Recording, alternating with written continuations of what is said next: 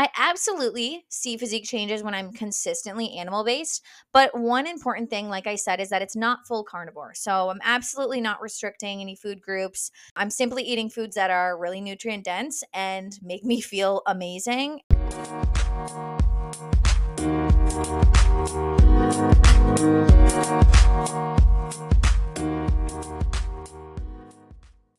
Hello, hello. Welcome to the Wholehearted Health Podcast. I'm your host, Elsie Seberg. And on this show, we are going to chat all things nutrition, mindset, and fitness to help you find your balance in your health journey and feel the most confident and free by making sense of one topic at a time.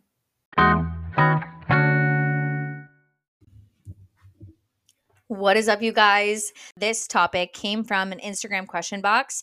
And so I wanted to just keep things really relevant to you guys.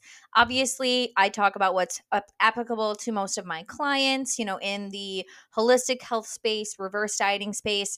But if you've been here for a while, you know that I have been dabbling on and off with animal based eating for over a year now. If you're completely lost on like what the heck is animal based, go back and listen to podcast episodes 14, 22, and 59 for the real down low. I really break it down, but essentially, it's eating in a more traditionally consistent way. That's one way of putting it. So, primarily, it's not carnivore, but meat, eggs, raw dairy, fruit, honey, root vegetables, things like that digest really well, that are really, really nutrient dense.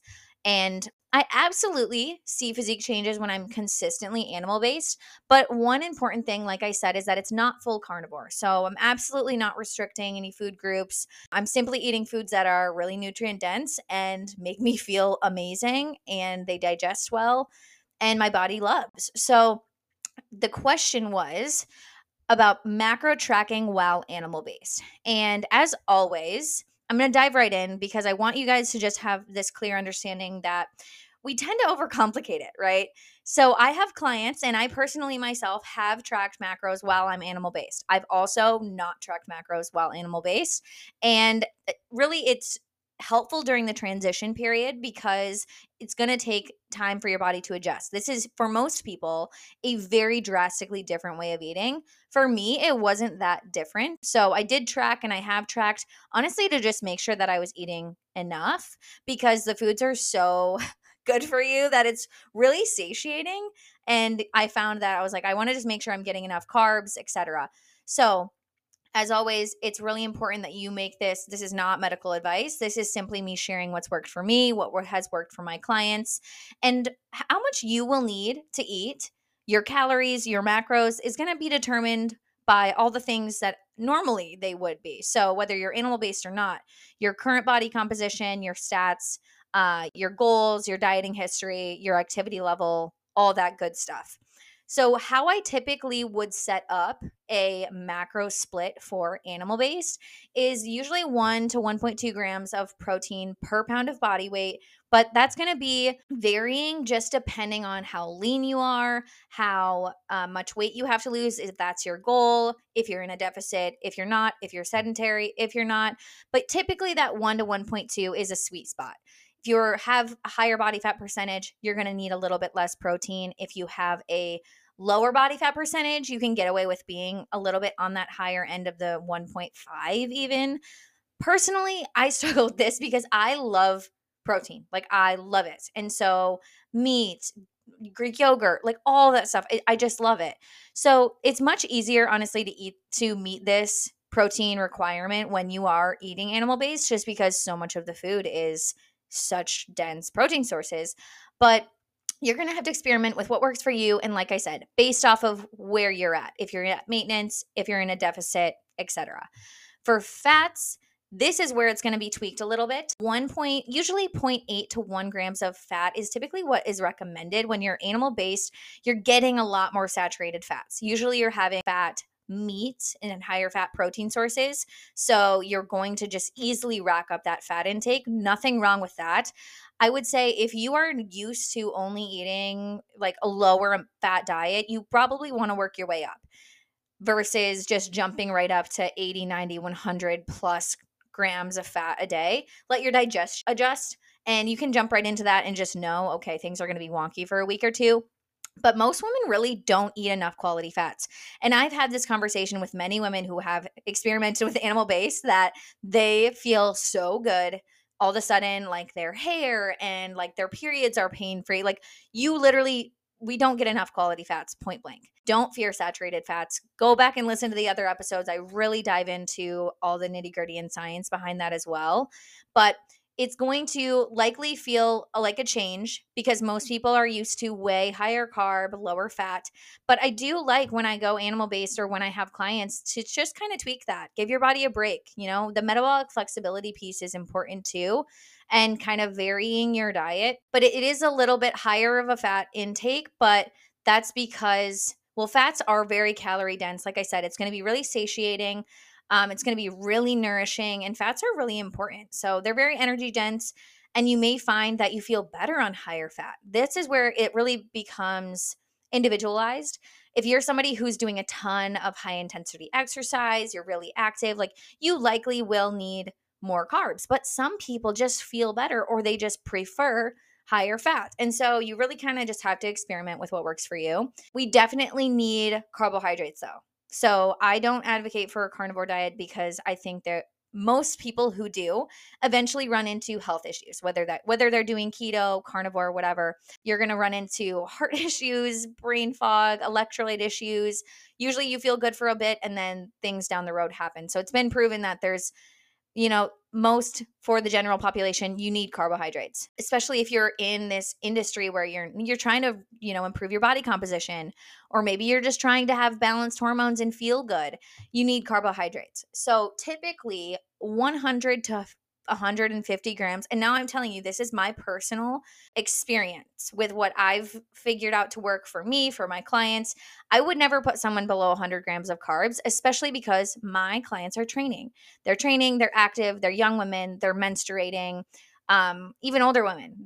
We need carbohydrates. So typically 100 to 150 grams of carbs minimum, which is on the lower end of what I would typically prescribe and usually what we typically get up to at maintenance in a traditional diet or just a flexible dieting. But you'll likely be getting a little bit more or a lot more of calories from your fat and your protein. So calories are there. And that's what I really want to emphasize is that we are not restricting any of the macronutrients.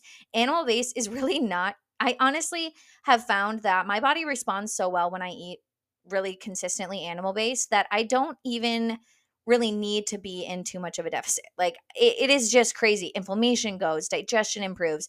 And when you're functioning optimally internally, you don't even necessarily need to go into drastic deficits because your body's just happy, it's safe, it's responding well. A safe body does not hold on to body fat. So let me just leave that there. But once you have your macro split figured out, which I would recommend working with a coach, or if you are experienced, figuring out what works for you and trial and erroring over time. But you really just track it as you normally would. I use MyFitnessPal. I know there are a lot of other options out there. I still feel my best when I'm animal based. I mean, my meals are still balanced. So I'll do, for example, like a full day of eating is going to be maybe eggs with fruit for breakfast with like collagen in my coffee. And I honestly, full transparency, even when I am fully animal based, like I will still have things like my almond milk because raw dairy is one thing that I just haven't got on board with yet. Maybe someday.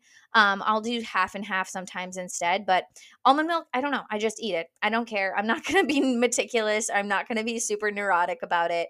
I don't feel bad when I drink it. So that's one thing where I'm going to choose my battles. I'm going to choose a quality one and I'm going to just go from there. But typically, breakfast is going to be like eggs with fruit. I prefer something lighter before I train. So that's why I do that. That was kind of my pre-workout breakfast before I was even animal based anyways. Lunch or post-workout is typically meat with butter or avocado. And I personally have gravitated so much more towards red meat. So I'm usually eating beef or bison, occasionally ground chicken, or I'll do some sort of chicken, but it just doesn't speak to me as much anymore. Once you get used to eating just really good quality, delicious red meat, you don't want to go back. But lunch, meat with butter or avocado for more fats, fruit, honey for carbs. Like I will typically do something similar for dinner as well. And it's usually just a combination of whatever I have. But you guys see I eat beef, butter with a mango, and usually some maybe more fruit or something, honey for my lunch. And I look forward to that meal so much, I could cry. I do also, usually at dinners or lunch, I'll do some potatoes or something. I'll roast them in my air fryer. But root vegetables are something that I love and my body loves. So I usually keep those incorporated, and that's absolutely okay. Really, the goal is not to go crazy and say like I can't have any of the more, especially as someone who trains and is active.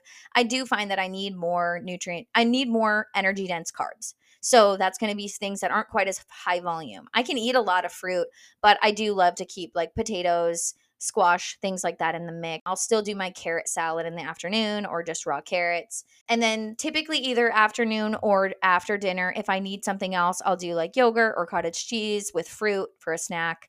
But typically, larger meals, when I'm doing animal based, because you're eating so much, quality protein and fat, I find that larger meals work best for me and I'm so much more satiated. I don't have the desire to snack.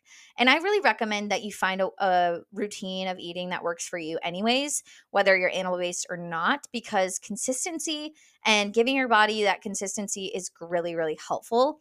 And especially people, if you struggle with any sort of blood sugar issues, digestion issues, giving your body a little bit of time between meals. I'm not talking like intermittent fasting, but just giving your digestion time to work between meals. I've found that I feel better. So wait till you get those hunger cues again and then eat. But sometimes for me, that's 4 hours after lunch. Sometimes it's longer, but I just kind of am flexible. And if I need a snack before dinner, then I have it. If I don't, then I wait and I usually have something else after because I just find that it's just not always enough food for me. But you'll need to adjust it. And like I said, listen to your body. Find a routine that works for you. Tracking is simply a way to just help increase accuracy, whether your goal is to make physical progress or to just hone in on finding that routine, maybe figuring out what is or isn't working so you can transition to more of an intuitive approach without tracking. But you can't eat intuitively if you don't have the previous knowledge or experience to base your intuition off of, right? So we need to sometimes use tracking, use the data as a guide and as a tool, but we're not relying on it. We're not placing super extreme metrics on it. I am not somebody, even as a coach, who expects someone to hit their macros on the freaking dot every single day. I think that's honestly crazy, unless you are super, super type A and that somehow works for you, but that doesn't work for me. So I usually, and we're working with ranges, we're working with like, hey, hit your protein and your calories, let the rest fall where they may. I really like to encourage staying mindful and listening to your body, even when you're tracking, because it may take some time to find what feels good, and listening and staying in touch with what your body's telling you, with your biofeedback. Even if you're tracking your macros and you, let's say, track for a week and you find all of a sudden you're like not sleeping great or it's lower energy, afternoon crash, use that data. Don't throw in the towel. Use that data as a tool to pivot and still continue to experiment with what works for you. But I find that tracking can be really helpful. And like I said, I do it periodically. Right now, I am just kind of tracking a couple days a week. And I've really just, in this season of life, I'm so busy. I've found that I just feel better when I'm having a couple days where I'm just more flexible. I'm still eating foods that feel good, that digest well, but I'm not feeling the need to track every single day. And that's okay with me. I don't feel like that's a requirement for life, is to be 100% on 100% of the time. So I hope this was helpful. Feel free to head over. I do question boxes periodically, or drop questions in the description below in the prompt, because there's the ability to get in touch with me if you have specific questions to you. This came directly from Instagram. So I appreciate you listening.